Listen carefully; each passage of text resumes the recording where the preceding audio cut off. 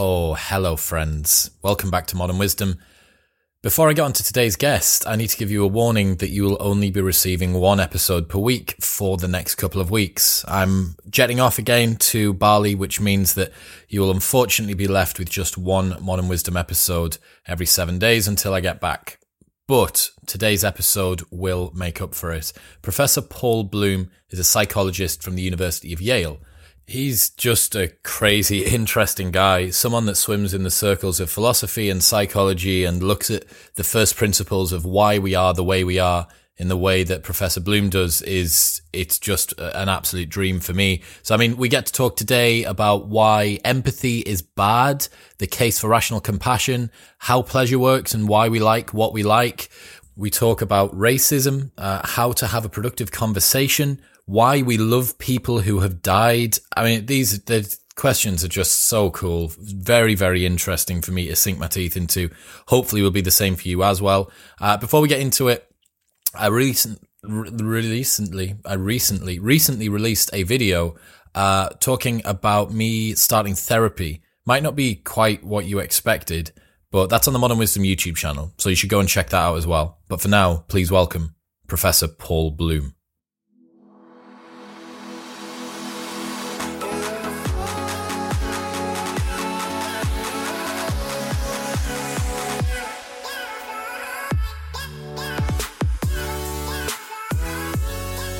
Ladies and gentlemen, welcome back.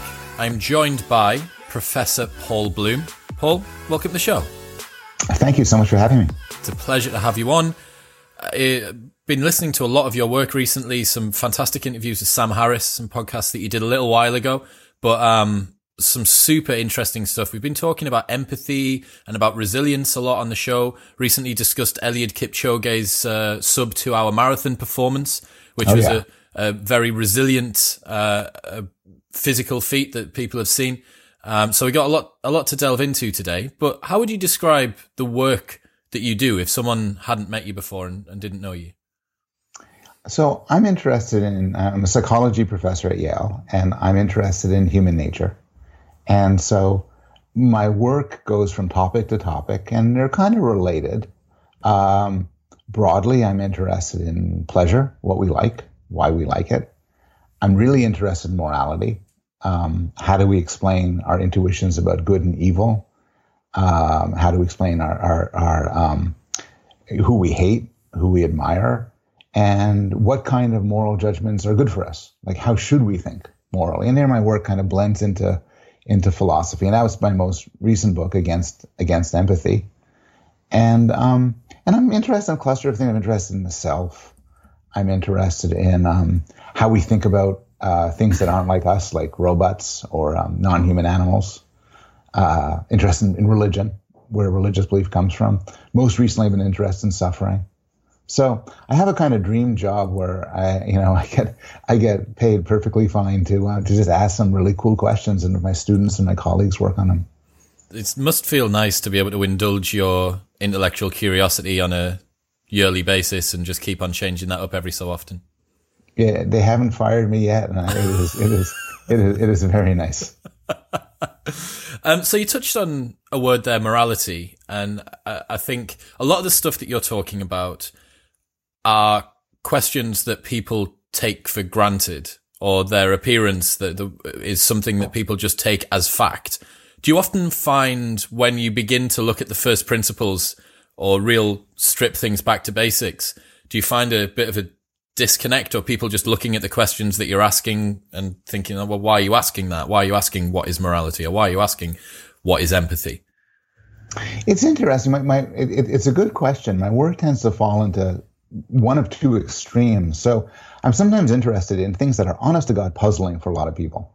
Like, you ask people, what do people get out of sadomasochistic sex or hot saunas or watching movies that terrify them? And people say, I don't know, that's really cool that we do.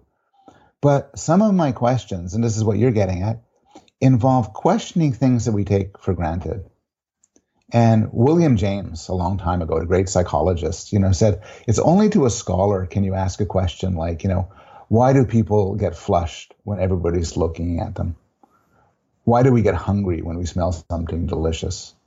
And these are questions like, why does the apple fall from the tree?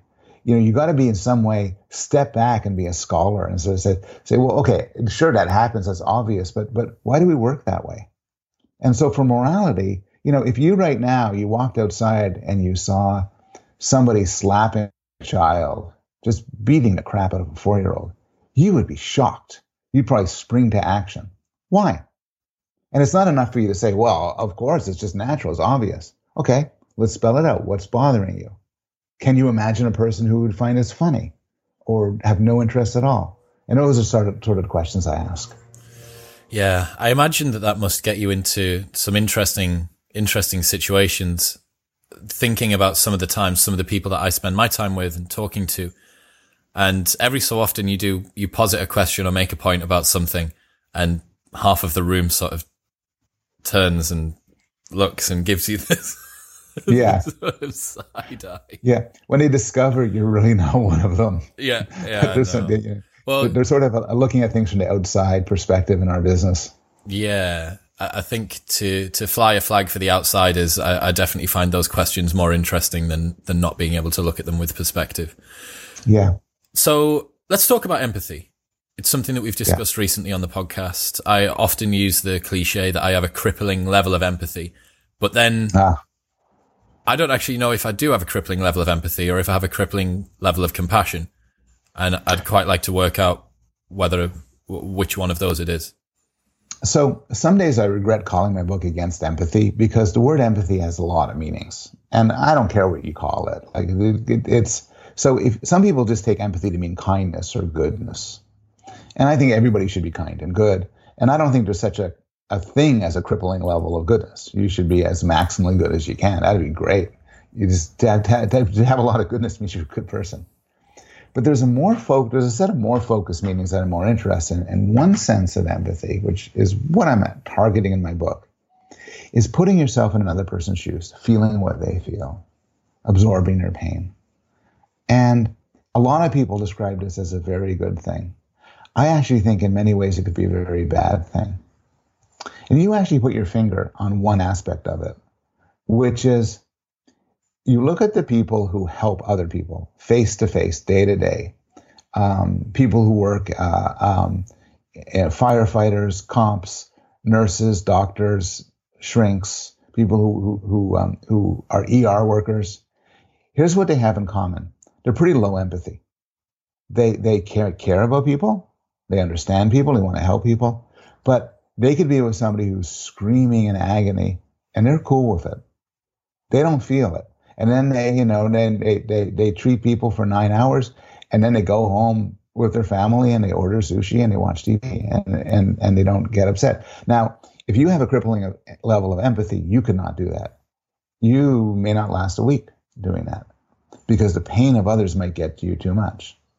And so this is on way of answering your question, whether it's empathy or something else. So I'll ask you, if you with somebody who's very depressed or very upset or very angry, does that affect you in a way that you're not comfortable with? Yes. Then you have high empathy, my friend. And there's nothing wrong with that, as long as you keep it under wraps. But it means that there's certain things you probably are not as good at doing as other people would be. You would not do well as a therapist. Because a therapist, you might spend 8 hours a day, 9 hours a day dealing with people who are anxious and depressed and weeping and deeply upset. And if you absorb their feelings, if you feel what they feel, you will be run through a ringer each day. So I have a friend of mine, and she's a shrink. And so she tells me she works like 15-minute session, pause, 15-minute session, pause, 15-minute. And I say, that must drive you up the wall dealing with those people who are so upset. And she says to me, no, I actually find it fascinating. I love solving their problems. I try to figure this out and everything. I find it exhilarating. And she's wired up differently than me. And it's why she can do the job and I can't. What's your disposition? Highly empathic in that way. And so in some way, when I talk about the problems of empathy and say there are better ways to do things, better ways to be good and getting caught up in the pain of others, to some extent, it's a sort of self-therapy thing. Like, I'm talking to myself here. for a couple of 100 pages. Yeah, well, I put in some jokes. I tell some stories. I mean, it's also just to make sure it's not. I don't want people to think my work is entirely self-therapy. It's that a lot of people, even people who aren't empathic, think that empathy is the way to go for morality. And I discuss in the book all sorts of reasons why not. So one is the reason that you raised, which is the extent of a personal connection, impairing your role as a helper. But the more general thing is that empathy is powerfully biased. We know this from everyday life. We know this from 1,000 experiments. So I'm looking at you. You know, you're a guy who's sort of same skin color, ethnicity as me, English speaker, similar background, whatever. So I could feel for you. You're my kind of guy. I could feel your pain. If I heard you were in trouble, I could get upset by that. That's how empathy works. But what if you were different? What if you were different skin color, different gender, you didn't speak English? What if you were disgusting in your front, like you were a homeless person or something you hadn't washed for a long period of time? What if you were frightening? All of those things shut down empathy. And so to the extent we can say intellectually, I think that a middle-aged white man from my city, his life matters just as much as somebody I will never see in sub-Saharan Africa. To the extent I could acknowledge that, it means I have to transcend empathy. Empathy pushes you to the close, to the similar, and as moral reflective beings, we say we could do better than that. So what's a purer version of empathy, or what's a less biased version of empathy? So I think by its very nature, empathy is biased. Empathy is impure. In some way, your question's like saying, I complain about racism, and you say, well, what's a purer form of racism? Well, racism... Do not answer that, please. Racism's going to be racism. Yeah. But I think the gist of your question is, what should we replace it with? And yes, correct. So I had this book Against Empathy, and the subtitle is The Case for Rational Compassion. And so rational is part of it, which is that you should sort of, as you go through the world, if you're a country, if you're an industry, if you're an individual, and try to make the world better for people and use your head to do so. Try to figure out what's the best thing to do. But compassion is, I think, the answer to your question, which is you should care about people. You see this distinction in Buddhism. So Buddhism is very clear. It says, you want to be a good person, you want to be a helper. Don't get caught up in other people's pain. Instead, love them. Fill your heart with good cheer and happiness. You see these Buddhist monks, and they're radiating joy, even when dealing with people who are in horrible pain and live in squalor. And that's the way to do it. Compassion and love, but not empathy. How do you define the specific differences then between empathy and compassion? Is it simply not putting yourself in somebody else's shoes? That's at the core of it. So maybe here's a good example. Suppose we're really good friends and I'm anxious. I'm coming to you and I'm upset about something. I'm just anxious. I'm upset. Maybe I'm in tears and everything. If you were to feel empathy for me, you would feel my anxiety. You would share my anxiety with me, and you would be anxious too. But if you were to feel compassion for me, you would see I'm in distress, and you'd want to make my distress go away. And you'd want to help me. And this could lead to two very different responses. If you felt empathy, you'd kind of be there, maybe crying a little bit with me and so on, and it wouldn't make me any better. In fact, in some extent, it makes me worse. I now have two problems, not just one. But if you felt compassion for me, you might try to cheer me up. Or you say, dude, calm down, take a deep breath. It's not as bad. You would be a model for me with your calmness, with your authority. This is an old insight. What we want in friends, take sadness. What we want in friends is not somebody to multiply our sadness, but somebody to replace it with happiness. Now, I don't want to overstate this. There are things I think I wrote in my book that were a bit too strong. And I think there are some cases where we do want empathy. So a good example of this is anger. So suppose I come to you, my friend, and I'm furious at somebody. Said, this guy did this and he did that, and how could he treat me that way and everything?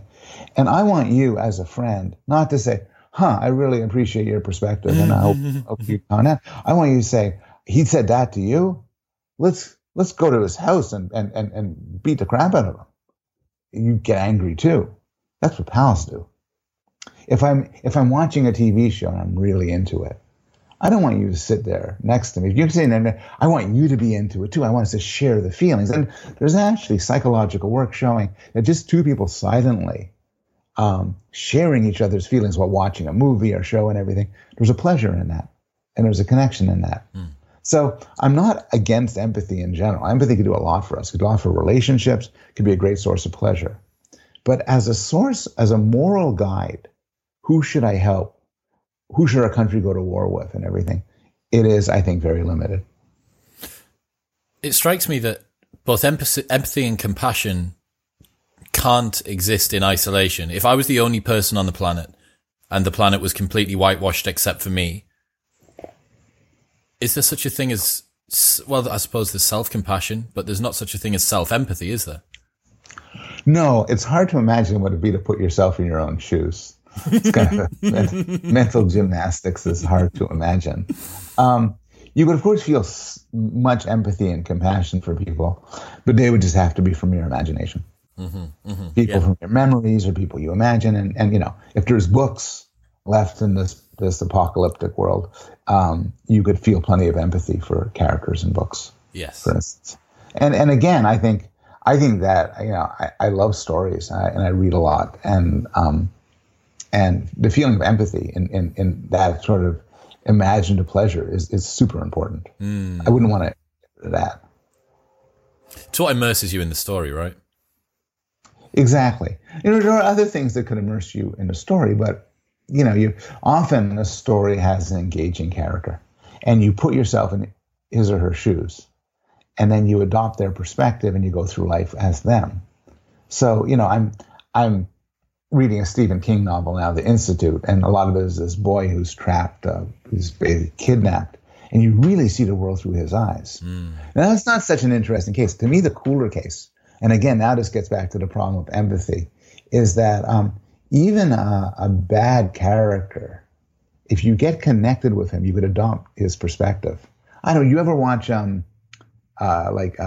Breaking Bad or Sopranos? Yeah.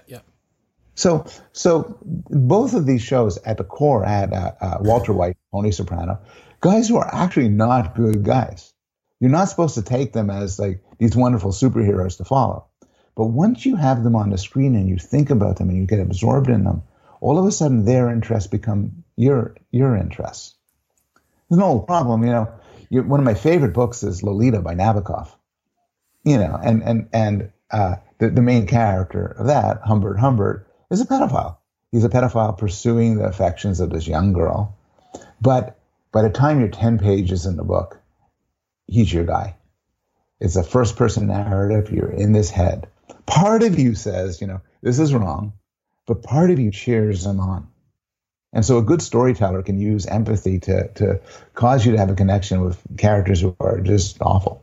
And I suppose that manifests itself in the real world as bias. Yes. All of this manifests itself as bias. As soon as one person steps out of a crowd and says, put yourself in my shoes, the whole world changes. And there's experimental research on this. So Dan Batson, this great psychologist of empathy, has a study where he tells you about a little girl and she needs an operation. And if she doesn't have an operation, then terrible things will happen to her. But she's on there's a lineup, a list, and she's low down on the list. And it's a fair list. Other kids are ahead of her. Should you move her up? And you say, no, if it's a fair list. But then he adds a little twist. He says, try to feel what it's like to be her. Put yourself in her shoes. Now things flip, and you want to move her up the list. You know, I have 100 people applying for a job, and I'm looking at their files and and then one person comes up to me and says, let me tell you my story. And all of a sudden, that person, he or she is my person. Even though the other 99 also had stories. It's just that by accident, the one who got to tell me theirs got to sway me. And I think that these things are morally corrosive. I think they're very natural, but the amount of bias they incur in the world is terrible. And it sets up empathy in a very tight connection with something like racism. I mean, whose stories are you likely to hear? Whose lives are you most likely to get connected with? Well, people around you, your group, your friends, your family. And those people are your psychologists call your in-group. Empathy favors the in-group. But as a moral person, you might say, look, even if somebody doesn't have the good fortune to be one of my friends or to look like me, still that person has as much moral value as anybody else. And that's what empathy misses. It's totally removing rationality, isn't it? That rank order of whatever it is, first come, first serve, or people who need it the most out of a group of 100. Right. Did you have a look at how empathy and compassion would have been used evolutionarily by our ancestors? Did you think about that? I did. It's a very interesting question. So the idea of caring for others, some sort of compassion for others, it used to be thought that this is crazy non-Darwinian. Like, why would we ever have that? And there's a great puzzle for Darwin. Like, if nature is red in tooth and claw, if the survival of the fittest, why would we ever care for another? It must be a miracle, some people said. Or other people say, we don't really care for other people. Can't, we're just cynics all the way down. But the neo-Darwinian view got really sophisticated about 100 years ago. And then people began to make sense over time of how you could evolve caring for others. So, for instance, one simple way is that if you take with a genetic understanding, there's no hard and fast division between myself and my children, who share half my genes, and my siblings, who share half my genes, and my cousins and nieces and nephews and so on, who share different fractions of my genes. So it behooves me from an evolutionary point of view to care about them as well, to really have them matter. So that's one thing. They call it kin selection. A second thing is sort of reciprocal altruism. So suppose you and I work well together. When we kill an animal that's too big for either one of us to bring back, we work together and bring it back. We do this repeatedly. We both gain from our interaction. Well, then it makes sense for me to care about you. And so these mechanisms, which aren't infinitely broad but specific, I think can help capture where compassion comes from. Empathy is a little bit different. Nobody really knows why we have empathy, feeling the pain, feeling the feelings of others. One theory is that it actually has to do with parenting. That your connection with your young child or your young baby helps if you have a truly empathic bond. And one reason to take this seriously is that the hormones that connect up with empathy are also involved in breastfeeding and childbirth. Okay. So empathy may be an adaptation for dealing with babies. Have you defined how empathy physiologically manifests itself in someone then? You mentioned hormones there. There's studies of hormones. There's a way in which hormones can elicit empathy and drive empathy. What's interesting is you get a dissociation with a separation from compassion.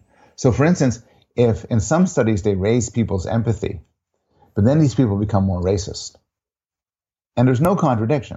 When you raise people's empathy, you're not ratcheting up their goodness. What you're doing is you're making them more connected to those they're connected to. Well, by the by, they'll be less connected to those they're not connected to. There are studies, there are brain imaging studies, some lovely work done in Germany, where they get people to be empathic, to put yourselves in the shoes of others, or to get people to care about others. And these show very distinct neural profiles. So I think there's by now good reason to believe that empathy and compassion run on different brain circuitry, are connected to hormones in different ways, and are kind of separate. And this is important because if empathy and compassion were inextricably linked, then me telling you to give up on empathy would be kind of crap advice, because then you also wouldn't care about people at all. So it's important for us to try and work out where the rubber meets the road between these two. It really is. It's important for us. It's important for somebody like me as a psychologist to understand it. But it's important for everybody to realize as they make it through their regular life, where did their moral thoughts and feelings come from? If you say, same-sex marriage is horrible, it's an atrocity. and I say, no, it seems fine. It seems perfectly fine. I think each of us should be able to look and say, well, why do we feel that way? Where's our arguments? We should be reflective about these things. You think this is just what a sort of psychologist, philosopher would say, but I think a lot of our moral instincts, let's do this, let's punish these people, let's reward these people, are based on sort of brain processes and psychological processes that if we reflect upon them, we wouldn't trust them as much. There's a lot of things that people take for granted about our nature that, as you've identified, perhaps not even isn't optimal, is detrimental or is damaging. Mm-hmm.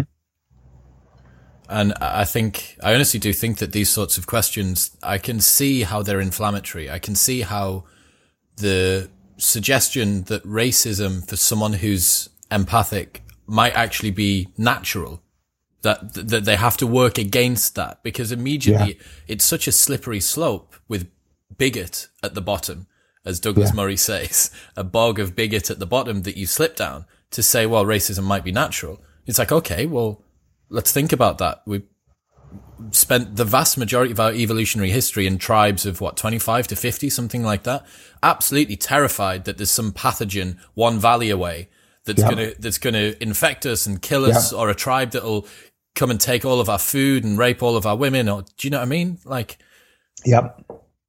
it's extremely, whether or not racism is natural is kind of a fraught topic. It depends what you think race is. Some people think that the modern notion of race isn't something we've had for that long. But certainly breaking the world up into us versus them, and liking us and really hating them is natural. There's now tons of studies, including from babies, but also from young children, cross-cultural studies, computer simulations of biological evolution. If there's one thing we know, my field knows, it's that a propensity to break the world up into us versus them comes natural. So there's even these very clever studies. You get 100 people in a room, like you and me, and we all have a coin, and we all flip our coin. So roughly half is heads, half is tails, go into different parts of the room. Then we ask, so what do you guys think, your tails? What do you think of the tails group? You think we're smarter. Even putting myself aside, it so happens the tails group is smarter. The heads group, you seem to have like a bunch of dicks over there. Like who likes them? And even the most arbitrary ways of cutting us apart sets up psychological mechanisms where we split the world. And you're entirely right that it's natural. Now, of course, being natural, it could still be terrible. And so much that it's a bizarre fallacy to say, since it's natural, it's good. I think so much of what we do in the world with great success is we use our intelligence to sort of transcend our natural instincts. 100%. We do this physically. I'm wearing contact lenses because my eyes are bad. We take antibiotics to fight infections, and none of this was natural. But we also do it psychologically. We also say, like, for instance, we say some forms of bias are wrong, so we make them illegal, and we try to work around them and so on. Some sort of, vengeance, revenge, the appetite for revenge is, I think, profoundly natural. But we say, don't have it, offload it to the cops. And, a guy cuts me off. No, I can't kill him. What about something that's very natural that would be jealousy-induced stealing? If you were to see someone else has something, why wouldn't you just take it? Like, well, I want that. It seems that sort of impulse, I think, would be very natural. Yeah. But you can imagine, as we all get together in society, we all sit around, as it were. This is like a reconstruction of things. And you say, all that jealousy-induced stealing, we're better off about it. And some hands go up and they say, I really like it. And then you say to the person, okay, what do you like more? A world in which you get to steal from everybody else, but they get to steal from you, or a world where everybody gets to keep their stuff? And presumably people will say, on balance, let's all keep our stuff. An example I use in one of my books is hitting people. Like, sometimes it just feels great to hit people. I wish I could hit people. But my dislike of someone smacking me in the head is greater than the pleasure I get from hitting other people whenever I want to. So a no hitting rule on sort of flat out utilitarian grounds is pretty good. Yeah, and then you have, I suppose, the social enforcement. If there's some people that are hitters and some people that aren't, and then the ones that are hitters get found out by the ones that aren't, and then all the ones that aren't can then say, you're one of the hitters, you're not allowed to be in our group anymore, and then it goes back to tribalism again, and we're in the them and us group. Yes. I mean, so much of modern evolutionary theory and cultural evolution focuses on exactly these questions. So as you know, you can't develop a good society without some way of punishing people who aren't good. If we're all no hitters and you run around and smack everybody you want, your life is so much better than the rest of us. So we have to have some way of putting you in your place. And maybe we punish you, maybe we shun you. And then there's complexities. Like, for instance, suppose you do bad stuff, and so you should be punished. But punishing is costly. What do we think about people who could punish but don't, who choose not to? Do we punish them? And there's a recent study find that we tend to punish people who don't punish people who deserve to be punished.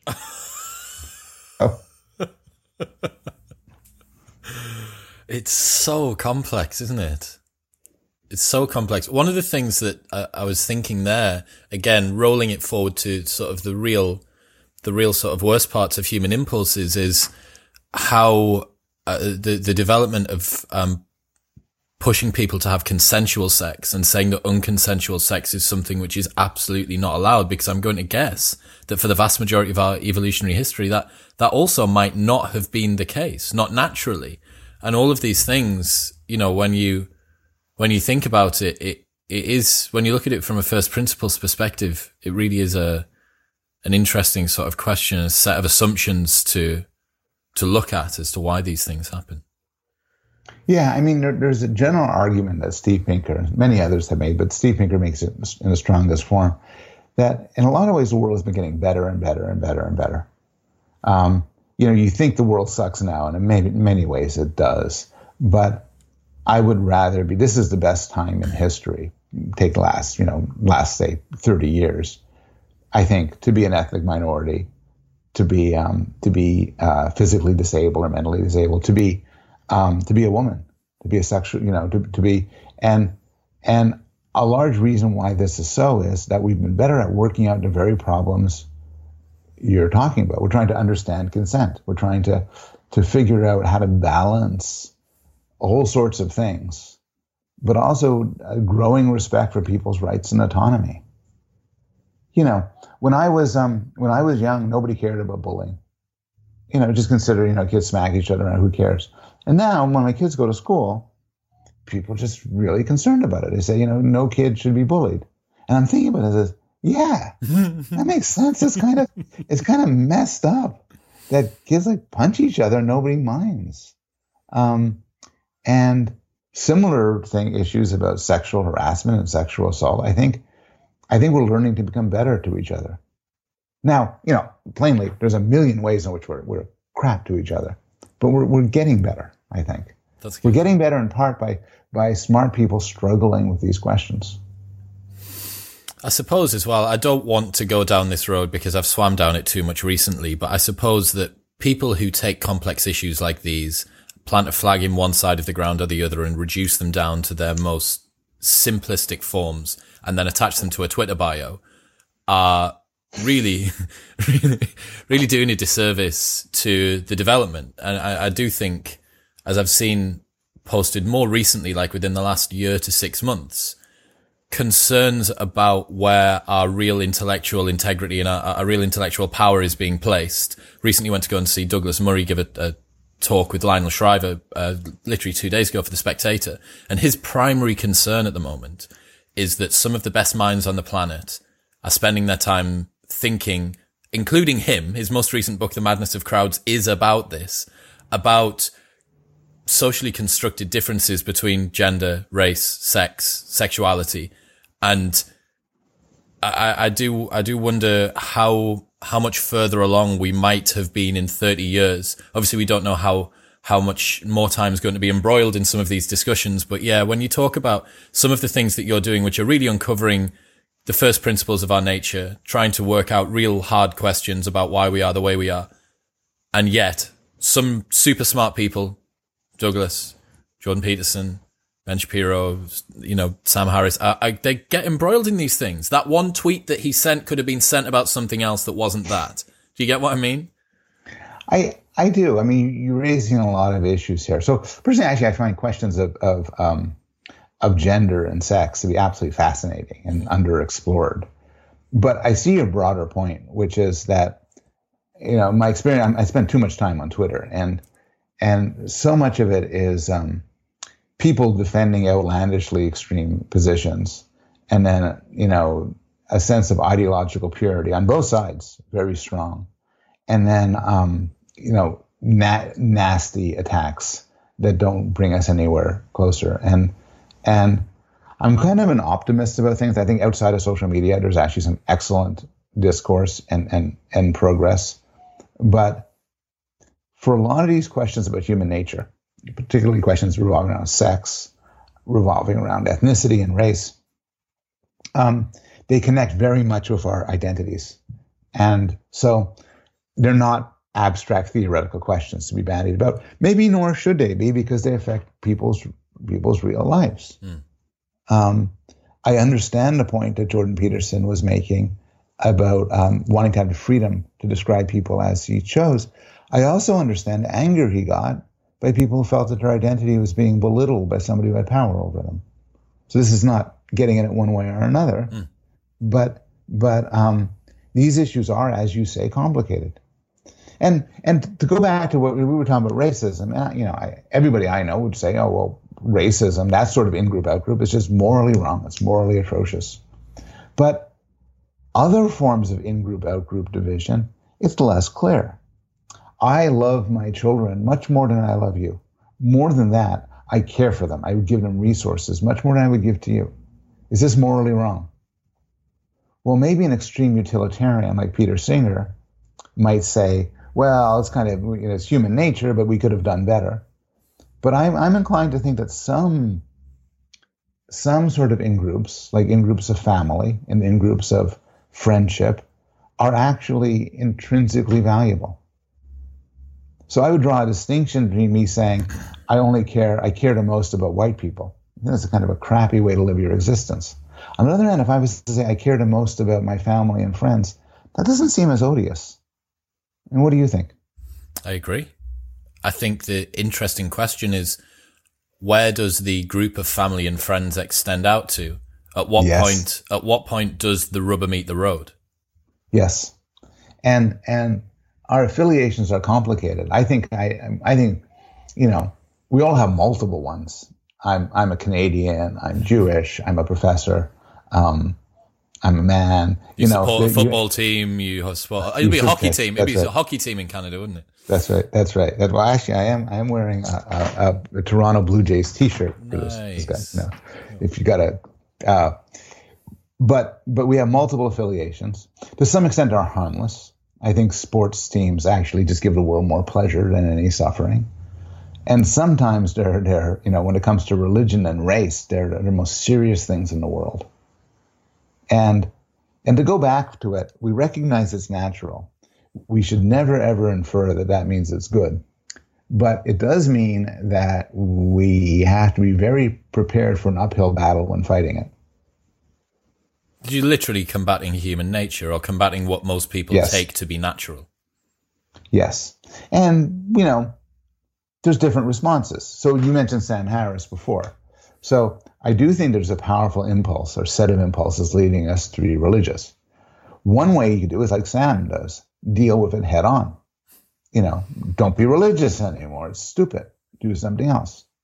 On the other hand, there are other people who say, no, we're never going to get rid of this. So let's try to make religions more reasonable, more kind, defang them a little bit less religious, more spiritual, tone them down. I think this guy, Alain de Botton, argued it once in a talk I saw. I have, the listeners will be familiar. I've been reading his most recent book, which might interest you, An Emotional Education.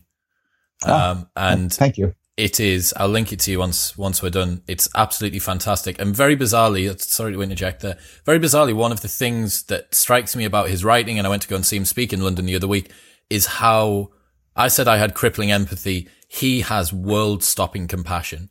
Like that guy, unbelievable. His ability to make you feel, to not only show his own vulnerability, but to make you feel like the failings that you have or like the things that are going on are as natural as can be. It's just a really lovely guy. And his most recent book, anyone who's listening that needs something that's an easy read, but something that's nice and reflective, and emotional education, linked in the show notes below, along with all of Professor Bloom's books, of course. Of course. But when you've done all my books, go check out that one. Yeah, for sure.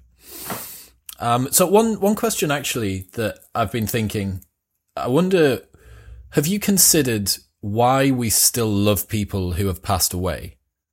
Oh. It's a question that got brought up in Interstellar. Actually, yes. If you've really sort of listened, because it's like 3 lines long in this tiny little bit, and they're talking about, one of the astronauts is saying, I know this person is alive. They're saying, should we make the rational utilitarian choice about what we do with the mission, or should we do this other one? And they're referencing a tiny little bit of evolutionary psychology and a few other little bits and pieces. And one of the things that she brings up is, why is it that we love people that have passed away? I wonder whether you'd considered that. Such a good question. I was talking to my partner the other day, and we were talking if she were to die, and I said in some way, well, I would have loved you, and she caught me and said, why the past tense? Won't you still love me? And I said, well, but you don't exist anymore. Can you continue to have feelings for somebody that doesn't exist anymore? I don't believe in life after death. So she'd really literally be gone. Maybe a kind of saccharine response, but one that might be true, which is, if you know somebody well enough, in a non-trivial sense, they continue to live with you. They live inside your head. It's not merely passive memories. It's a way in which they imbue the world around you. You often see this in bad TV shows and movies, of which I watch a lot of them, where our guy, ends up talking to his departed wife, something like that. But I think to some extent they continue to live with us. But I haven't thought of that deeper than that. It's a good question. It's a little bit like the character in your book, right?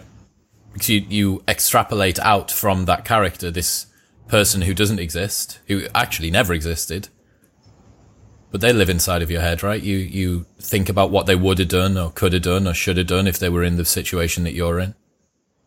Yeah. It's a little bit like that. Yeah. We our heads are populated with all sorts of people. And I understand this is not universal, but I do spend a terrible amount of time having conversations in my head with people I know, people I want to, if I'm experiencing something and I want to tell somebody about it in the future, I'll sort of be narrating it as I'm having it. So yeah, our heads are very crowded. I agree. Moving on to what you're working on now. At some point within the next 2 years, there will probably be a new Paul Bloom book out. Yes. What can you tell us about it? Its title may be The Pleasures of Suffering. It may be a sweet spot, and then a helpful subtitle like Suffering, Pleasure, and the Good Life. Mm-hmm. And it will be about why we are drawn towards suffering. And it will look at it at 2 levels. One level is the pleasures we get from certain forms of suffering. So I'm thinking of sort of mundane things like we eat spicy foods that burn our mouths. We like saunas and hot baths and roller coaster rides. Halloween's coming, and people are going to go to haunted houses to have the terrified, to be scared. Some people engage in consensual sex involving some degree of pain and degradation, humiliation. Where do all those appetites come from? They're so paradoxical. There's not a huge puzzle. To go back to sort of things that are explained, somebody would look at you funny if you say, I wonder why people like ice cream. Mm-hmm. And they'd say, well, dude, ice cream's delicious. Mm-hmm. Okay, the details need to be worked out, but that makes sense. But then you ask, why do people like eating spicy food so hot it makes them soaked with sweat and they're crying? Some people do. So that's half the book. The other half of the book is sort of asking a broader question, which is, what do we want out of life? And I want to argue it's not just pleasure or even happiness. It's a deeper form of meaning or purpose. And for that, suffering arises again, because we know we're living a meaningful life when we're suffering to some extent. Why? Because any project of any value requires effort. It requires the possibility of failure. It requires difficulty, often conflict, often anxiety. Having kids is the pure example of this, which is, you've got to be an idiot. Everybody knows if you're going to have kids, it's going to be tough. But this toughness is tied in so tightly with its reward. If you told me about something you did and you said it was easy peasy, no pain at all, no suffering at all, I would guarantee you're not going to take much of value from it. How hard could it have been? How significant could it have been? So I think meaningful, difficult life pursuits will require suffering. It's wrapped in the very notion of difficulty. I think there's some really broad implications for how people live their lives there, talking about overcoming obstacles and suffering. Certainly, I know for me that when my life gets too comfortable, that's the only time that a little existential sort of tick at the back of my head starts to appear.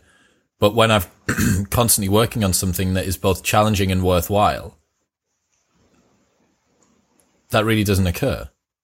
Yeah, that's one aspect of what I'm interested in. So this guy, Mihaly Csikszentmihalyi, developed the concept of flow, which is what you're alluding to. And a flow state is when you're just really into something and it's just perfect, it's just right.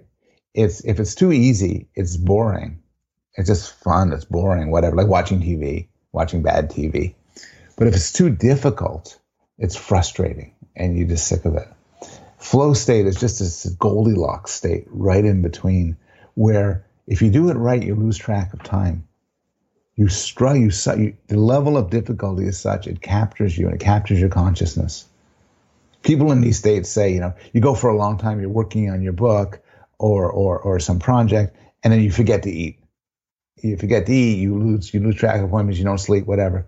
And that's one aspect of what I'm talking about. But you don't have that unless you have difficulty. Because there needs to be a challenge. It needs to be a challenge, that's right. I'm trying to relate that to people that like to get spanked with leather things during sex and wear ridiculous outfits. I want to hear the flow states for BDSM.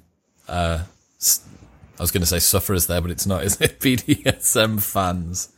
Well, I'll make the connection for you. Actually, I think that I cannot wait to hear this. They're not going to be quite the same story, but here's a connection. It's not my own. It's by the psychologist Roy Baumeister, which is one theory of what goes on with BDSM is that it liberates you from your consciousness. So if you're like a lot of people, I'll speak for myself, I won't speak for you, but I'm in my head all the time. My anxieties, my nerves, my self-talk, my memories, my responsibilities, things I'm ashamed of, things, all the stuff is in my head. One way to empty your head of all of this is to get really good at meditation. And maybe after 10 years of meditative practice, you could empty out that head of yours for a while. But here's a way somebody could do it really quickly. They could slap you in the face really hard. Now, you're not going to like being slapped in the face, but I'll tell you, when that slap hits for a second afterwards, your head is clear. There's this great quote by a dominatrix saying, nothing captures one's attention more than a whip. And so the idea is one theory of BDSM is that at both the physical level and to some extent the psychological level, it's an escape from yourself. It's in some way, it's the opposite of meditation. Meditation, you sit, you kind of, you're just stuck in your head, observing and trying to deal with it and like that. The BDSM, along with things like intense exercise, some drug experiences. Extreme sports, yeah. I'm not a big martial arts guy, but the first time I ever did Brazilian Jiu-Jitsu, I'm there rolling with somebody, first time in my life. And so this goes on for a while, and I'm like, I'm no good at it, but just, getting twisted into a pretzel by a guy. But I realized afterwards that during that, I don't know, 3 minutes, 5 minutes, I thought of nothing else. My head was clear. And that's, I understand, is what BDSM can do for you. There's not many situations now, to the listeners that are tuned in at the moment. Think about the last time that you didn't have any thoughts other than the one thing that you were doing, or other than any one thing, for more than about 30 seconds. Yeah. If you held a gun to my head right now and told me when that was, I'd have to do a fair bit of work. And so if you're ever fortunate enough to get mugged, there you go. Maybe you'll have that. Something now, obviously there's bad sides to being mugged. But it's a wonderful meditative practice, though, of being mugged. But the one good side is during that period, you're in the moment. And that moment of the slap. Now, there's all other things going on, and this is the case. Your mileage really may vary, but I did some rock climbing. Again, I'm not saying my son is a serious rock climber. I'm awful at it, but it's the same thing. The mixture of fear, the need to solve a problem, the physicality of it all. You're not thinking of anything else. But you don't have that unless you have a task that's powerful enough to take away from your consciousness, to devote your entire focus. One way to do that is through extreme difficulty. Another way to do that is extreme pain. And that's what they have in common. I tell you what, I did not think that you were going to be able to draw those two together, but you've managed to do it. Oh, thank you. Yeah, going back to the extreme physical exercise thing. I'm a CrossFitter myself. I have a lot of friends that do it, and the place that I see my athletes, my friends, put themselves into on a weekly basis, a daily basis in the gym, is Jordan, who's the owner of the gym that we have, and it's a yearly ritual that the final workout of the Open, which tends to be a very particular kind of time domain, a power endurance workout, which is like a sort of a 2K rowish kind of area, maybe a 7 to 10 minute or 5 to 10 minute just full go. And every single year it's almost like a meta meme now about the fact he's straight outside to go and throw up in the drain. But he does it every single year. He'll go and do it. And this guy is able to choose to put himself in that place in front of a crowd of people who all know that he's going to throw up, and he knows that he's going to throw up, and he doesn't do it at any other time. And it's this workout. And you just think, why? But I know why. And that's one of the situations I can say when you haven't got anything left. And there is something that's oddly so satisfying about that. So have you looked, again, to ask the same question, have you looked evolutionarily why that's the case? The evolutionary benefits of that kind of thing, I have looked. I am not really that close to finding an answer. I'm excited for you to find one. I think that'd be fascinating. It's a great question. I mean, there's something else going on in suffering that your story is bringing out, which is sometimes it's social. So sometimes it's social in that you're signaling something about yourself. Your friend is signaling that he could put in all he has. That's something to be proud of. It's not a bad thing to show your friends too. You could be signaling your courage, your endurance, your piety. There's all these religious rituals involving showing suffering, and it's meant to show your subservience to God, your love of your fellow ethnic group, your fellow religious group. So suffering could serve many purposes. The Puritan work ethic, I suppose, like that. Exactly. Yeah. Exactly. Yeah. Well, you see that as well in the hustle and grind culture of young entrepreneurs now, right? Mm-hmm. The sort of Gary Vaynerchuk approach of sleeping 5 hours a night, and when you want to succeed as much as you want to breathe, a lot of that's signaling. A lot of it's signaling. And then, of course, I imagine, in these communities, there's always a counter signaler. Somebody who says, look, I just got 9 hours of sleep. I'm going to work a bit, and I'm going to go for a walk in the park. Chill out.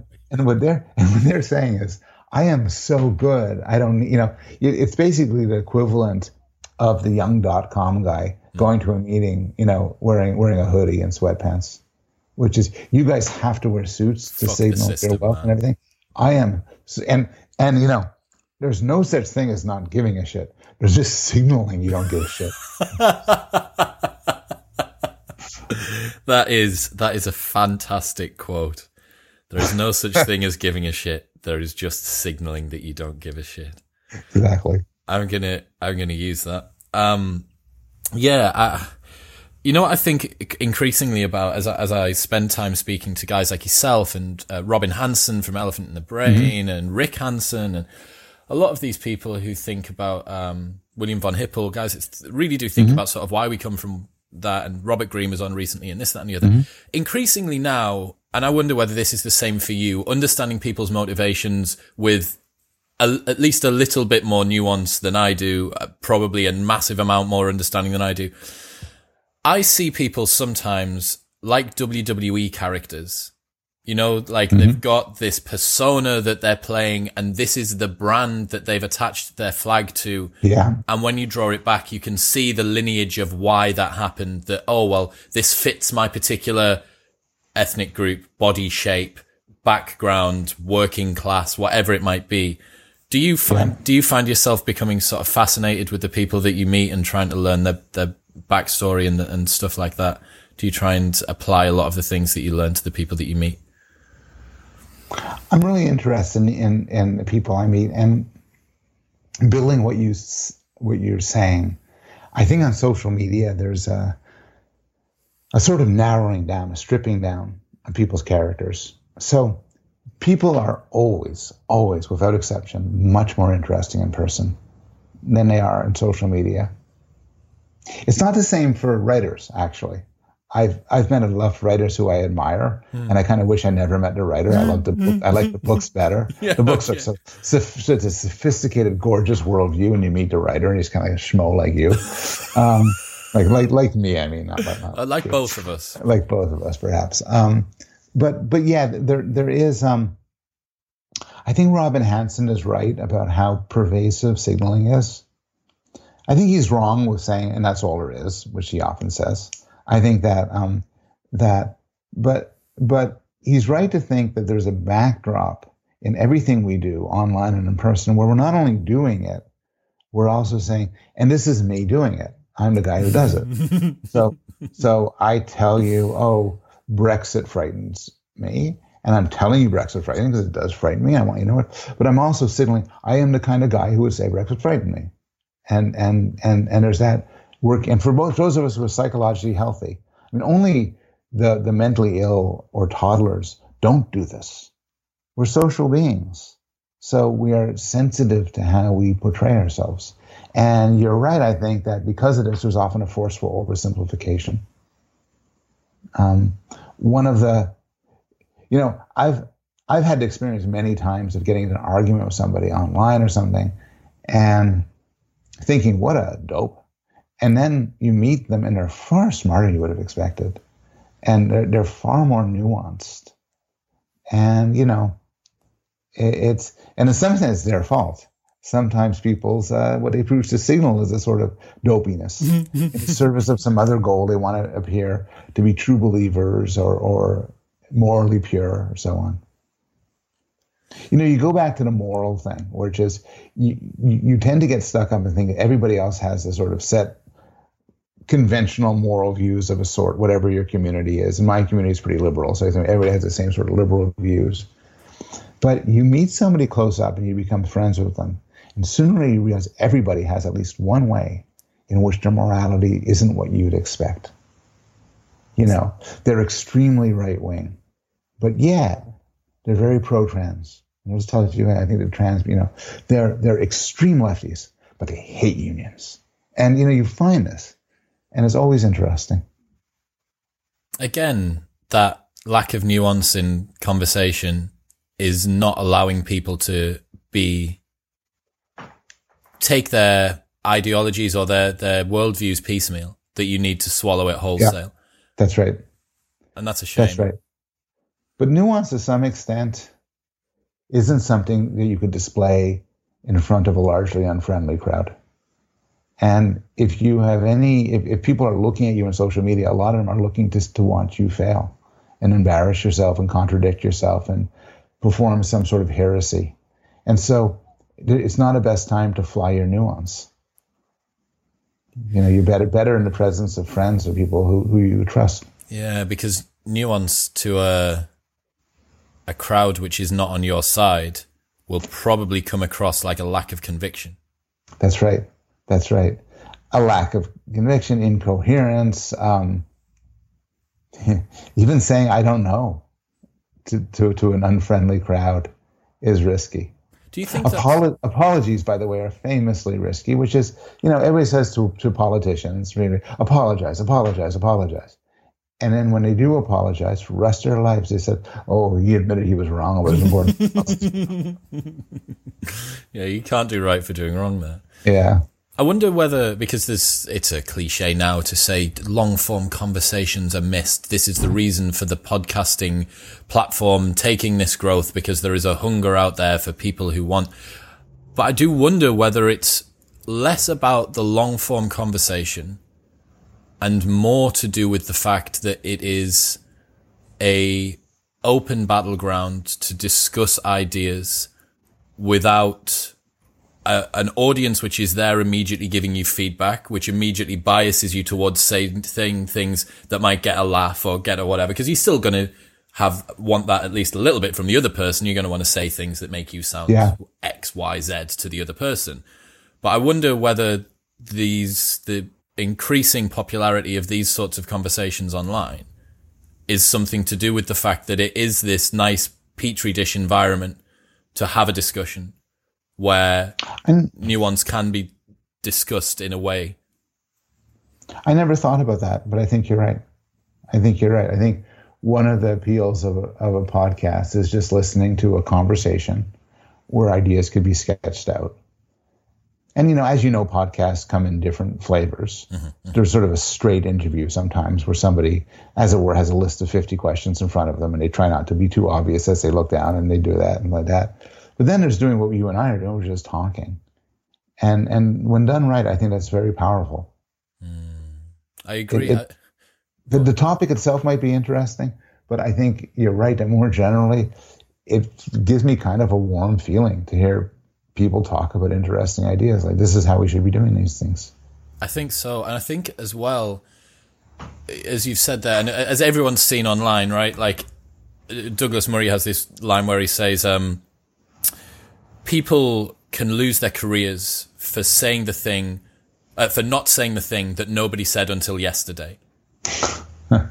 And yes, the problem with that is that in a sample size that's only 30-second segments, perhaps on the news, or that's whatever it is now, 300 characters or something that's on Twitter, it's very easy to take things out of context. Now, that's not to say that I've had clips from this podcast that get taken out of context, but when you spread it across the sample of a 1-hour conversation, someone can say something that's wrong or that isn't fully formed, and then the other person might press them on it, and then that allows them to, you know what I mean? It's less, the peaks and troughs are more spread out. Yeah. I agree with that. It's another reason why podcasts of roughly this length seem like a good idea. Speaking of which, that's around about the length that's right. So, Professor Bloom, let us crack on, and I will let the listeners have a look at some of your work, which will be linked in the show notes below. If they want to hassle you online and send you tweets that are 300 characters long, where should they head? It's Paul Bloom at Yale. Cool. And is there a website or a blog that you have at the moment? Nah. You Google me to find my faculty website, but I don't run a blog or anything like that. Cool. Well, Twitter now can be that, right? Twitter is kind of that. Yeah, that's right. Exactly. I love it. Hey, thanks for having me on. This was great. Man, it was so much fun. I can't wait. I know you've got, as you mentioned before we started, you have some chaos occurring on your side of the pond from like November 2020. But yeah, as soon as you've got the next book out, I'd absolutely love to have a discussion. I'm sure the audience will be thrilled as well.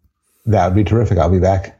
Amazing. Thank you very much. To the listeners, if you enjoyed the episode, you know what to do. Like, share, and subscribe down below. Links to Against Empathy, How Pleasure Works, all of Professor Bloom's socials, and everything else we've spoken about will be in the show notes below. But for now, thank you very much.